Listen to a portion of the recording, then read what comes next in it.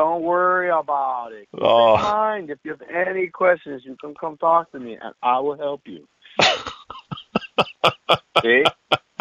It'll never leave, buddy. Oh dear, I'm going to be haunted by this for months. I know it. I know it.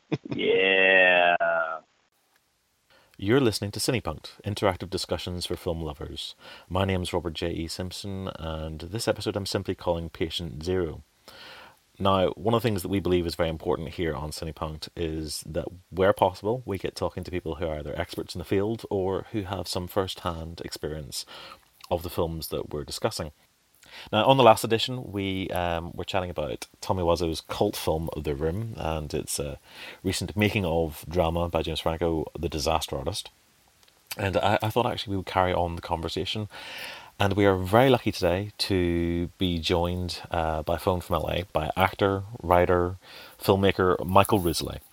And Michael has the unique distinction, pretty much unique, of being one of those chaps who was there right at the very start of The Room's ascendancy to cult fandom. He was there in those early screenings in LA over a decade and a half ago, and he's agreed to share with us his memories of that whole experience. Thanks, Michael, for agreeing to do this. It's no problem. I'm honored. It's so you're actually our first official guest of this of the podcast series as well, which is quite nice. So you're I'm popping the cherry. Popping the cherry. So hopefully, I thought it was worthwhile us chatting to the man who ultimately is responsible, arguably, for the fandom that has risen up around The Room, which we talked about on our last podcast. So you have been dubbed Patient Zero, and I kind of feel the world really needs to go to you for answers, don't they? Well, all things room considered, but don't come to me for any other answers. I only know dumb movie trivia. That's all I know, and dumb bad movies. So I'm kind of interested in how this actually kind of it's progressed to becoming a worldwide phenomenon in its own right, which it undoubtedly is. But you were there right at the start of those early screenings. Yeah, I was there in 2003 at one of the very first screenings with two of my best friends, Scott Gardner and David Nelson, in an empty theater. I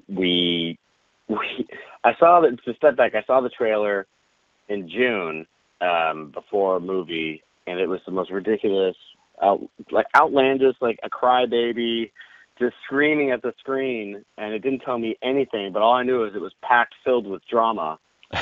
and then it just ended. And I was like, I had no idea what it was about, because the trailer doesn't tell you anything. It's just like little clips of just like acting and screaming. Mm-hmm. And so it stuck with me, and I didn't know what to make of it. And then I was driving with my buddies, and we saw on the marquee, it said The Room at our local movie theater. And I said, why does that sound so familiar? Oh my God, it's that fucking film. and I was driving, so I was in charge, and I just pulled the car over. I said, fuck it, guys, we're going to go and see what this movie's about. And Scott was very, very intrigued, because he's like, I think I saw a TV promo for that late night at like 2 a.m, and he thought it was a fever dream. David was hesitant. He's like, I don't want to pay for a bad movie. I'm like, come on. Come on. Well, they didn't have a choice. I'm like, look, you either come with me or you walk home. So we go to the box office, and the ticket teller was telling us that whoa, that's crazy, was telling us that they're like, everybody walks out of this movie, you don't want to see it, it's really bad. I'm like, no, we want to see it. She goes, are you sure? Like, yeah. And she pointed to a sign on that they taped on the wall that said, no tickets will be refunded after the first 15 minutes of The Room, which we found out later Tommy put up because he was upset that people kept getting their money back and leaving. Right. And we said, woo, that's funny. All right, that's intriguing, this warning sign. Okay. Yeah, we want the tickets. And she's like, are you seriously sure it's terrible? And we're like, well, I mean, and she pointed to another paper that they posted on the wall that was an IMDb review, and the title was, "This film is like getting stabbed in the head." and we read it, and we're like, oh my God, how can we say no? So we said, no, now you're just daring us to see it. So we paid for the ticket, and then we got a free soundtrack of The Room, and then a free like publicity booklet. So that alone was worth the $8. It's just like, what the fuck? We get a CD and a book? This is amazing. So we were so excited. When we get to the theater, it's completely empty, and we're just giddy because we have no idea what to expect. Because like there's been so much built up about it. We got free swag already, and when the movie starts, it's got that beautiful little plucky piano by Milad. I can't pronounce his last name correctly. Melodic? Mm-hmm. Oh, forgive me, Milad. So we were excited for the soundtrack. Like, well, hey, this isn't so bad. You see the shots of San Francisco. Like, hey, this is kind of nice. And then the door opens and Tommy walks in and goes, "Hi, babe," and we lost it. Because who starts a movie that way? It was like a TV show. It was like a sitcom. So we're just howling with laughter because we're dumbfounded because every scene keeps outdoing the scene before it. And we didn't think it would have the stamina to keep being this funny, but it went beyond our expectations. So before the movie was even over, I was on the phone calling friends saying, "We are staying for this next screening immediately after. You have to come. This movie is genius. It's the worst film I've ever seen. It's heaven." So we snuck them in the back of the theater, and we stayed for the next immediate screening. So there's probably like 10, 15 people there that we snuck in, and they were stunned and floored. And we said, "We're coming tomorrow, and we're going to bring more people because some friends couldn't make it that night."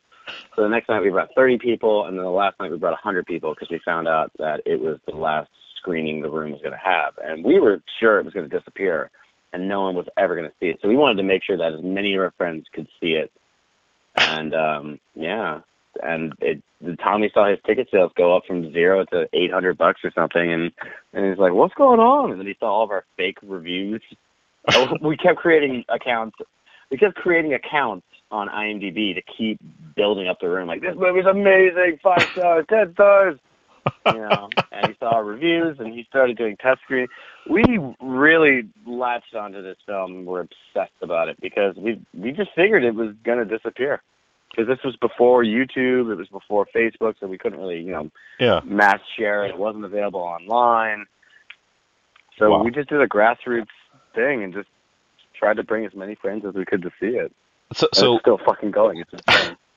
Yeah, I mean, man, you have a lot to answer for. So you actually, on my hands. I've done good things. I've atoned for my sins. I've made films. I've put in a lot of community service work for cinema, and I've done good things. I don't want to be known as just the patient zero on my tombstone. No. I hopefully you'll be known for more than that. But I think at this point in time, you are, and sadly, patient zero. I'm in trouble. Which is fascinating. I mean, I'm in trouble, man. In many respects, I find this fascinating that we can actually go back through and work out that you're the guy that's responsible. There's not often that you can pinpoint somebody who's right there at the start of an explosion culturally. Yeah. Well, I was with my two buddies were also equally responsible. Scott Gardner and David Nelson were there, and they were just as responsible to help spread the word. If it was just me alone in the theater, that would be kind of sad. Yeah. But yeah, I saw the trailer and I was driving with my buddies, so I literally was at my hand on the wheel. I was that guy. I could have said, "Man, let's not go see this bad movie." But I pulled over and said, "I don't care what you guys want to do. This is what we're doing." So I mean, this movie. At that point, I mean, your fascination is that that it's brilliant or that it's terrible, but you have to see it because it's so terrible. Well, my initial pitch to friends was, "This movie is so bad, it's genius," and they're like, "What?" I was like, "The movie is so bad, it goes completely all the way around the spectrum of terrible and like loops back into genius because it's so far off the deep end that it literally is like a cult. You get brainwashed, and by the end of the movie, you're in love with it." So my theory is that there's no main character. The main character of The Room is actually the movie itself.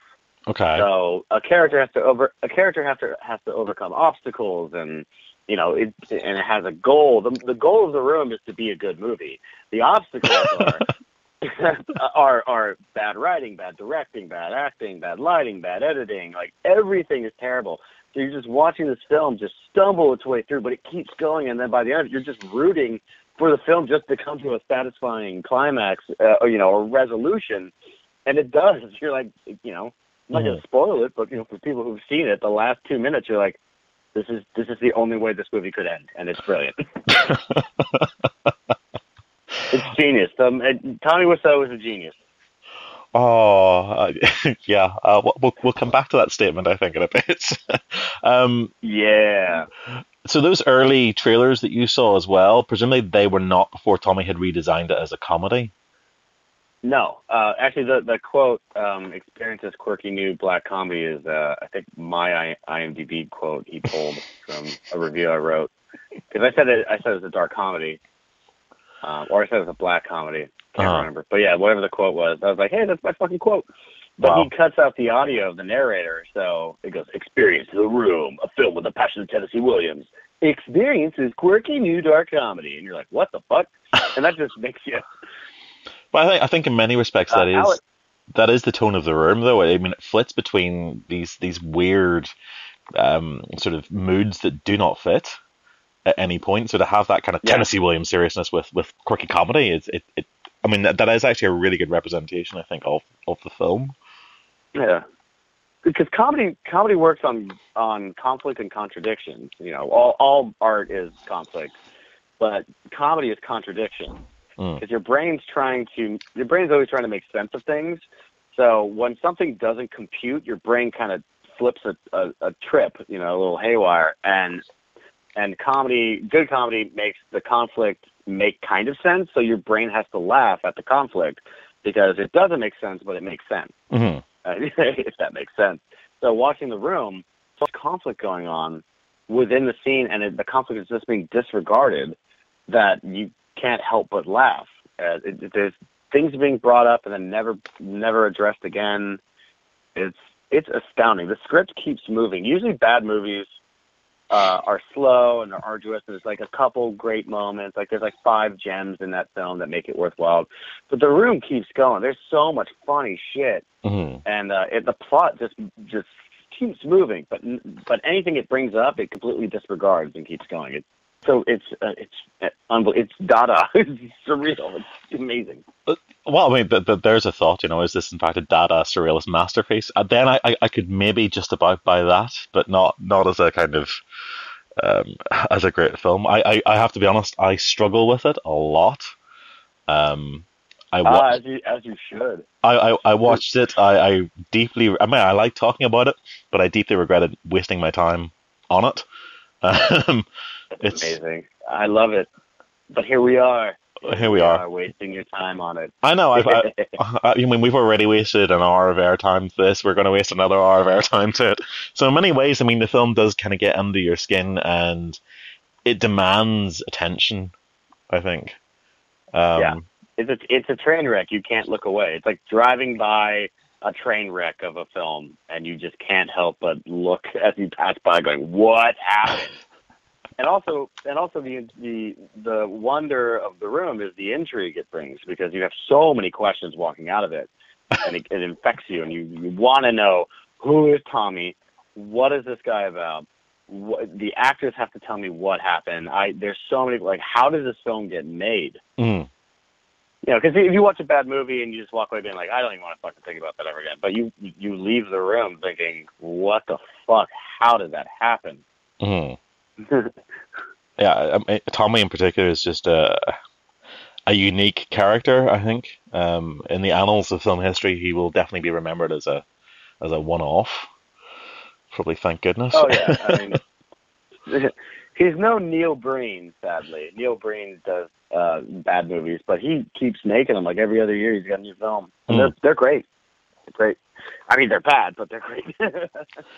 Well, I think the difference is though that Tommy genuinely didn't set out to make a bad movie. I think a lot of these other directors do.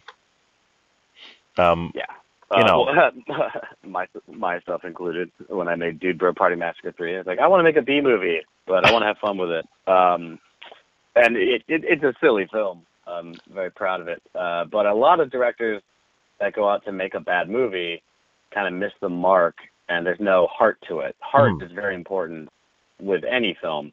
So watching The Room, you can tell that Tommy really cared, is very sincere about it, and he put his soul into it. And that makes it an endearing film, and you can sympathize and relate to him as a filmmaker. Like, this guy tried to make a movie and failed, but he still made a movie, which is a lot more than a lot of other people can say in the film world. So I like to call The Room a refrigerator film. When, you know, a kid gives you their drawing and it's terrible, but you're like, oh, but I'm just going to put this on the fridge and just so everyone can see it. Like, good job. You're so cute. You know? I adore The Room. I think it's a work of art. You know, when I say it's a great movie, I don't mean that in the sense of Citizen Kane or The Apartment or Rashomon. It's like, it's a unique experience. It definitely is that. I mean, I guess why it works for a lot of people as a comedy is because he plays it straight as well, because he is trying to make a serious film, and comedy is always better when mostly always better when it's played not for the laugh. Yeah. It's when people are trying to be funny, that's when it's usually not funny. So you see Tommy do some of his comedy when he did The Neighbors. It's just painful because he's trying really hard to be funny and it's not working. So after those initial couple of weeks and kind of those early screenings and it disappeared, what happened then? I mean, do you remember what was your early relationship with it like after those IMDb reviews? So he started. A lot of friends missed out on those first initial screenings, and they were very upset because we would just quote it all the time and talk about it and laugh about it, and was jealous. You know, like, guys, shut up! I haven't seen it. You know, I need to see this film. And then we kept pestering Tommy and emailing him, trying to get DVDs or something. And then he did these test screenings in this business center in Beverly Hills, like in an office building. There was a little screening room. So we found out that there was a free test screening. We didn't even know it was a test screening, just a free screening. So we get there, we bring our friends, and we realize Tommy's in the background watching us, and we kind of freak out because, you know, holy shit, there he is. It's the man himself. And we're scared to laugh because we don't want Tommy to kill us. But, of course, we just still giggling and trying to cover our laughter. And after that screening, we get out, and then there's a camera in our face, and we're being interviewed. What did you think of The Room? What do you like about The Room? And it dawned on us, like, oh, my God, it's a test screen. Tommy's trying to figure out what the fuck is going on. Why did I start to make a little bit of money? All these reviews were like, oh, it's brilliant, it's hilarious, it's the best movie ever made. And then he started doing bigger screenings because he couldn't fit us all in that little theater anymore. So he started doing a couple free screenings at like 10 o'clock in Hollywood once a month, and we would go, and they were free. And then on the third screening, he started charging. and we were like, damn it, it's not free anymore. But it was a brilliant marketing strategy because it was like a heroin addict, you know? He's like, give you a couple free hits for free, you know, and then, oh, you got to pay. We were hooked. So then he started doing monthly screenings, and we just kept bringing more people because we wanted to keep the momentum going. And more of our friends, like our fringe friends and friends of friends, wanted to know what the fuck we were quoting and laughing about. And then it just slowly started spreading, and we were excited that new groups of people we don't even know showed up, and we were like, who's that? Do you know who those people are? Oh, my God, those are random people. Oh, wow. And then it got to the point in 2008 when Clark Collis from Entertainment Weekly wrote this really long, extensive article, and it came out, and The Room went from being a one-screen theater that kind of would sell out once in a while to him renting 5 theaters and all of them selling out simultaneously. And I'm not talking like theaters across the city. Mm-hmm. I'm talking about one movie theater venue, and he rented out 5 screens. Wow. And all of them sold out, and the line was literally around the block. And people were walking by like, what is this line for? And everyone's like, oh, it's for The Room. It's the worst movie I've ever made. And at that point, it was over. It was just like, okay, the movie is now a self-sustaining machine. And we were able to kind of take a break and not have to worry about going to screenings to keep it going. Wow. I mean, it's nuts. We really latched on and obsessed about it. Did you manage to come off it like a heroin addict? Did you manage to walk away at any point, or has it always been there niggling at you? Was I able to walk away from it? Yeah. At some point, were you able to stop going to the screenings? Yeah, I was. Like, my life got in the way, and I didn't want to go to a midnight screen. And the movie wouldn't start until like 1, because Tommy would be there, and the Q&A would go on forever. And I'm like, I've seen it a bunch of times, fuck it, you know. But it is fun to go to see what new things audience members bring to it, because it's still very young and fluid. So there are some callbacks and things that we started in that first initial screening that are still being done today by complete strangers, which is insane to me. Uh-huh. A lot of jokes that I came up with and my friends came up with are still being done. And that as a comedian and a writer, that's probably one of my, cherished, most proud moments. So we were actually funny. We were actually talking about that last week as well. This whole idea of these interactive screenings of The Room that seem to have grown up, and I'd sort of paralleled it to the screenings of Rocky Horror. Where you have that's exactly what we were trying to do. So that was a deliberate decision. Yes, for the last screening and the initial run in 2003 in July, when we thought 4 times in 3 nights. The last large group of our friends that were very hesitant to come, they're like, well, I don't want to pay to see a bad movie. I'm like, no, we're going to make it worth your while. So we said, let's Rocky Horror this. Let's bring props. Let's dress up.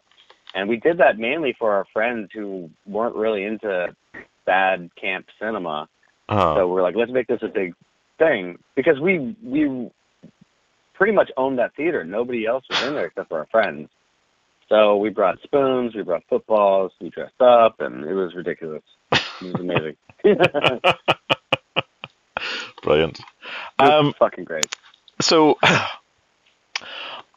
obviously, this kind of Tommy's experiences and his film had an influence on you in terms of your own work? Oh, absolutely. Writing a big deal. When I write a scene, I never have. A rule of thumb is write a scene or edit a scene. What's the latest you can come into a scene, and what's the earliest you could leave a scene with it still making sense? So you're cutting out the entrances and exits. Mm-hmm. So at starting a movie saying, "Oh hi, babe," who walks in and says, "Oh hey, oh hi," you don't need all these entrances and exits. You can just jump right out of a scene, or jump right into a scene. And there are a lot of movies. My writing partner and I quote it a lot when we write. Kind of using it as a measuring device of things to do and not do. It gets pretty complicated. I can't go into specifics, but yes, it has had a profound impact on my work. Like, what would Tommy do? And then don't do that. So there's a positive lesson out of that one. Yeah. Do Brew Party Massacre 3, which was your... Yay! Yeah, it's a brilliant film. That's how we met, was over Do Brew Party Massacre 3, when you were here in Belfast for it. And, it's amazing. It's a brilliant film. But it's also in that... Thank you. Loosely in that camp of so bad it's good. I mean, it's a deliberately made as a sort of bad movie. It's fair to say, isn't it? Yeah. Movie. Well, it's our it's our love letter to 80s slasher films, B movies of the 80s. And we degraded it. We ran it through a VCR, and it's 4x3, so it looks like it's this cheap videotape you probably would have found in a Goodwill or a thrift store. But we made it with love, and we wanted it just to be funny, like cramming it with jokes. So there are probably a fistful of bad cinema jokes that are just for the filmmakers, but we don't rely on them too much. Like, that's not what the whole comedy of Dude Bro Party Massacre 3 is just bad filmmaking jokes and bad acting jokes. We were conscious that we have to put in actual jokes because we have a whole bunch of jokes for the filmmakers, but we have to have jokes just for the general audience. Uh-huh. But I mean, but yeah, that. So bringing it back again to sort of the room, you did hire Greg Sestero for this as well. I'm assuming that was deliberate. Yeah. Oh yeah. Well, Greg became a good friend of mine because of my relationship with the screenings. Like I met him at some screenings, and I think one of the earliest moments when we actually started becoming friends is I ran into him in Las Vegas. And, I'm 21, I'm wasted, walking around Vegas, and somebody taps me on the shoulder and goes, hey, you're Michael, you're the room, huh? And I turn around, I'm like, who is this guy? And then he smiles, and it's that, that $1 million Greg Sestero smile. I'm like, oh my God, it's Greg Sestero.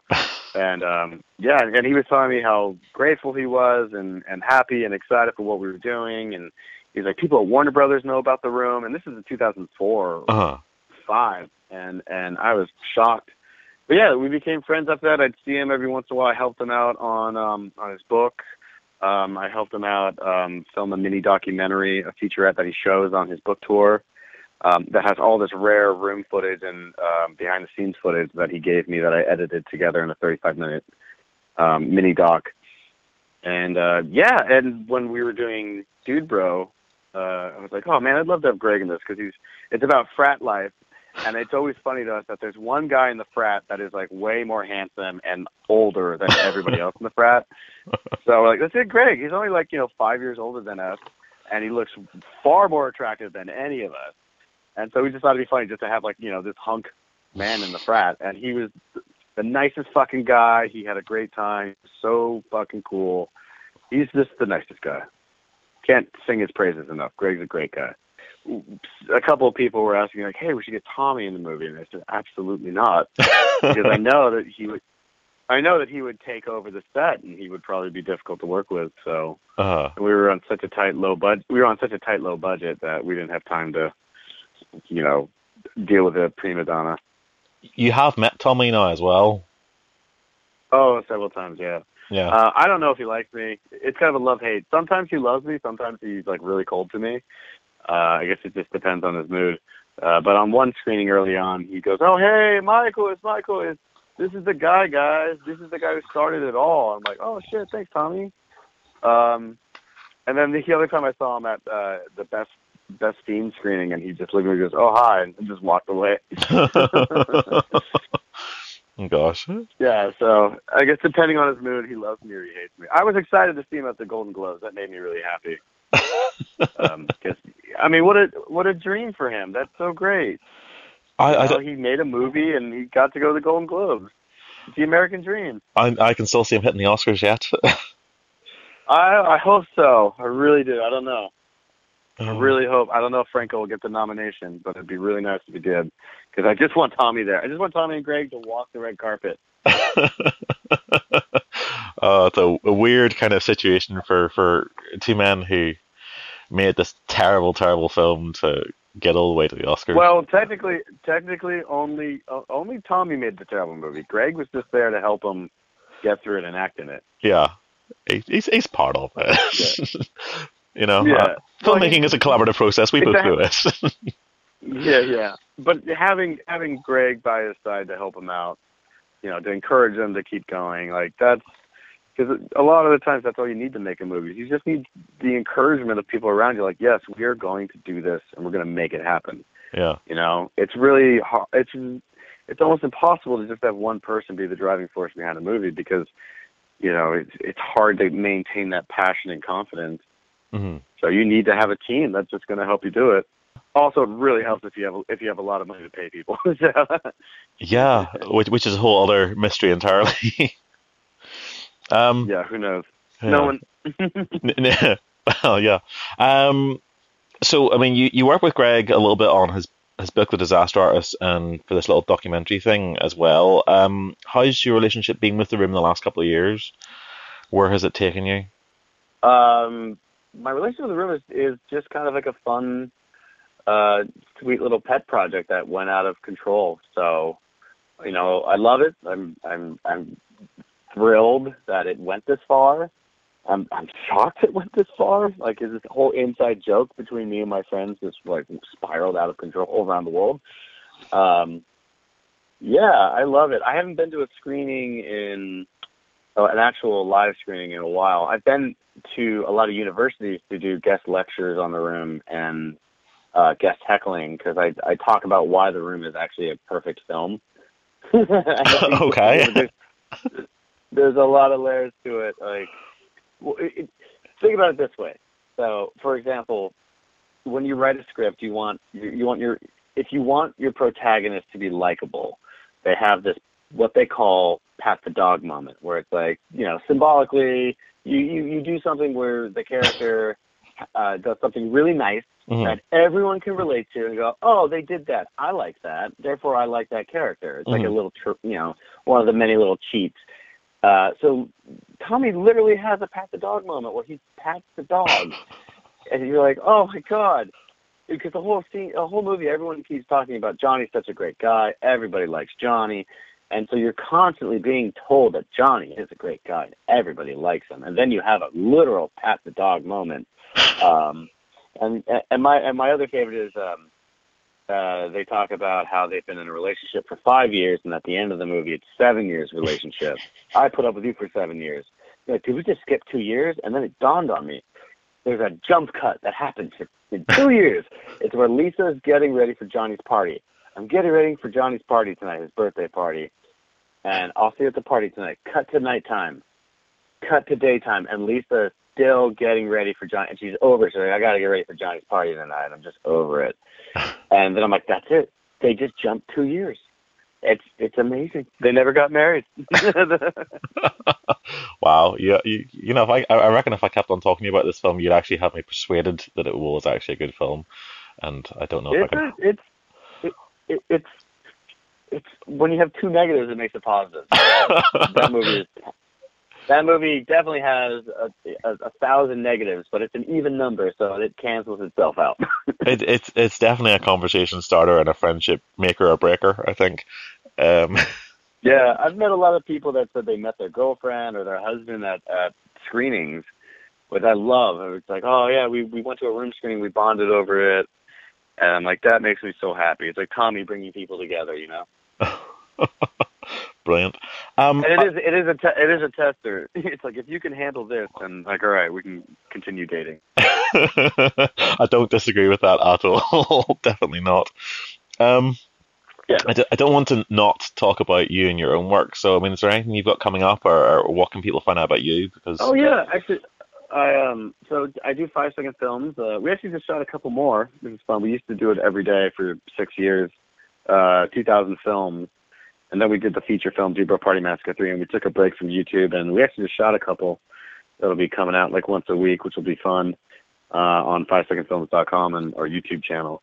But I just got a cartoon show that came out called The Blubberbs. It's about the town in the belly of a whale. Okay. It's got like Jonah, Geppetto, Nemo. Geppetto has Pinocchio's a piece of wood that doesn't talk, and he thinks it's a real boy. It's by Cyanide and Happiness, those cartoonists. Sadly, it's not available outside the U.S. It's on go90.com. But I don't know. You can probably find a way to get around it. The internet is a savvy place. Yeah, and everyone at 5SF is writing. We're just trying to figure out what's the next feature. So everyone's just kind of tinkering around and hustling in Hollywood. But yeah, we got a lot of stuff coming in the pipeline. We'll see how long it takes to, get it out of that constipated pipeline. Well, Hollywood's always trying to plug it up. Well, you just look at Tommy and Tommy's rise to success. I mean, it's taken a long time, but he's got there. So, it sort of says a lot. I believe it. Yeah, it says a lot for everybody. Dubrow will be probably in like 15 years. It's going to hit this stride, this resurgence of, maybe like the world will end from Donald Trump, and then they'll find it in the future, and it'll be like this archive, and they'll think it's a real 80s film. I don't know. It'll be radioactive VHS tape. It's definitely got a potential for longevity, so I hope it does continue to find an audience as well. And I hope we do get to see more stuff from you, because I enjoyed that. Thanks, man. Yeah, you can find Dubrow Party Massacre 3 online at DubrowPartyMassacre3.com or dbpm3.com. It's available for download. Nicely plugged. Michael, I do it don't. a lot. That's been great. I mean, for me, it's been a real kind of privilege to actually be able to chat to somebody who was there at the start and to get a different perspective on that origin and maybe why it kind of has become the thing that has become this sort of beast. Yeah, it's weird. Thank you for having me, man. I really appreciate it. Pleasure. It's I can't believe it's still going. This movie is still going. So huge thanks to Michael for joining us today. You can find out more about Michael's work at 5secondfilms.com and dudebropartymassacre3.com. That's a great film. I highly recommend you check it out. Now, thank you very much for listening to us. Don't forget, you can subscribe to us through all your favourite podcast channels, including iTunes. Just search for Cinepunkt. And you can follow us on Facebook and Twitter. Just, again, search for Cinepunkt. And we also have our website, www.cinepunkt.com. Thanks for listening, and we'll see you again very, very soon.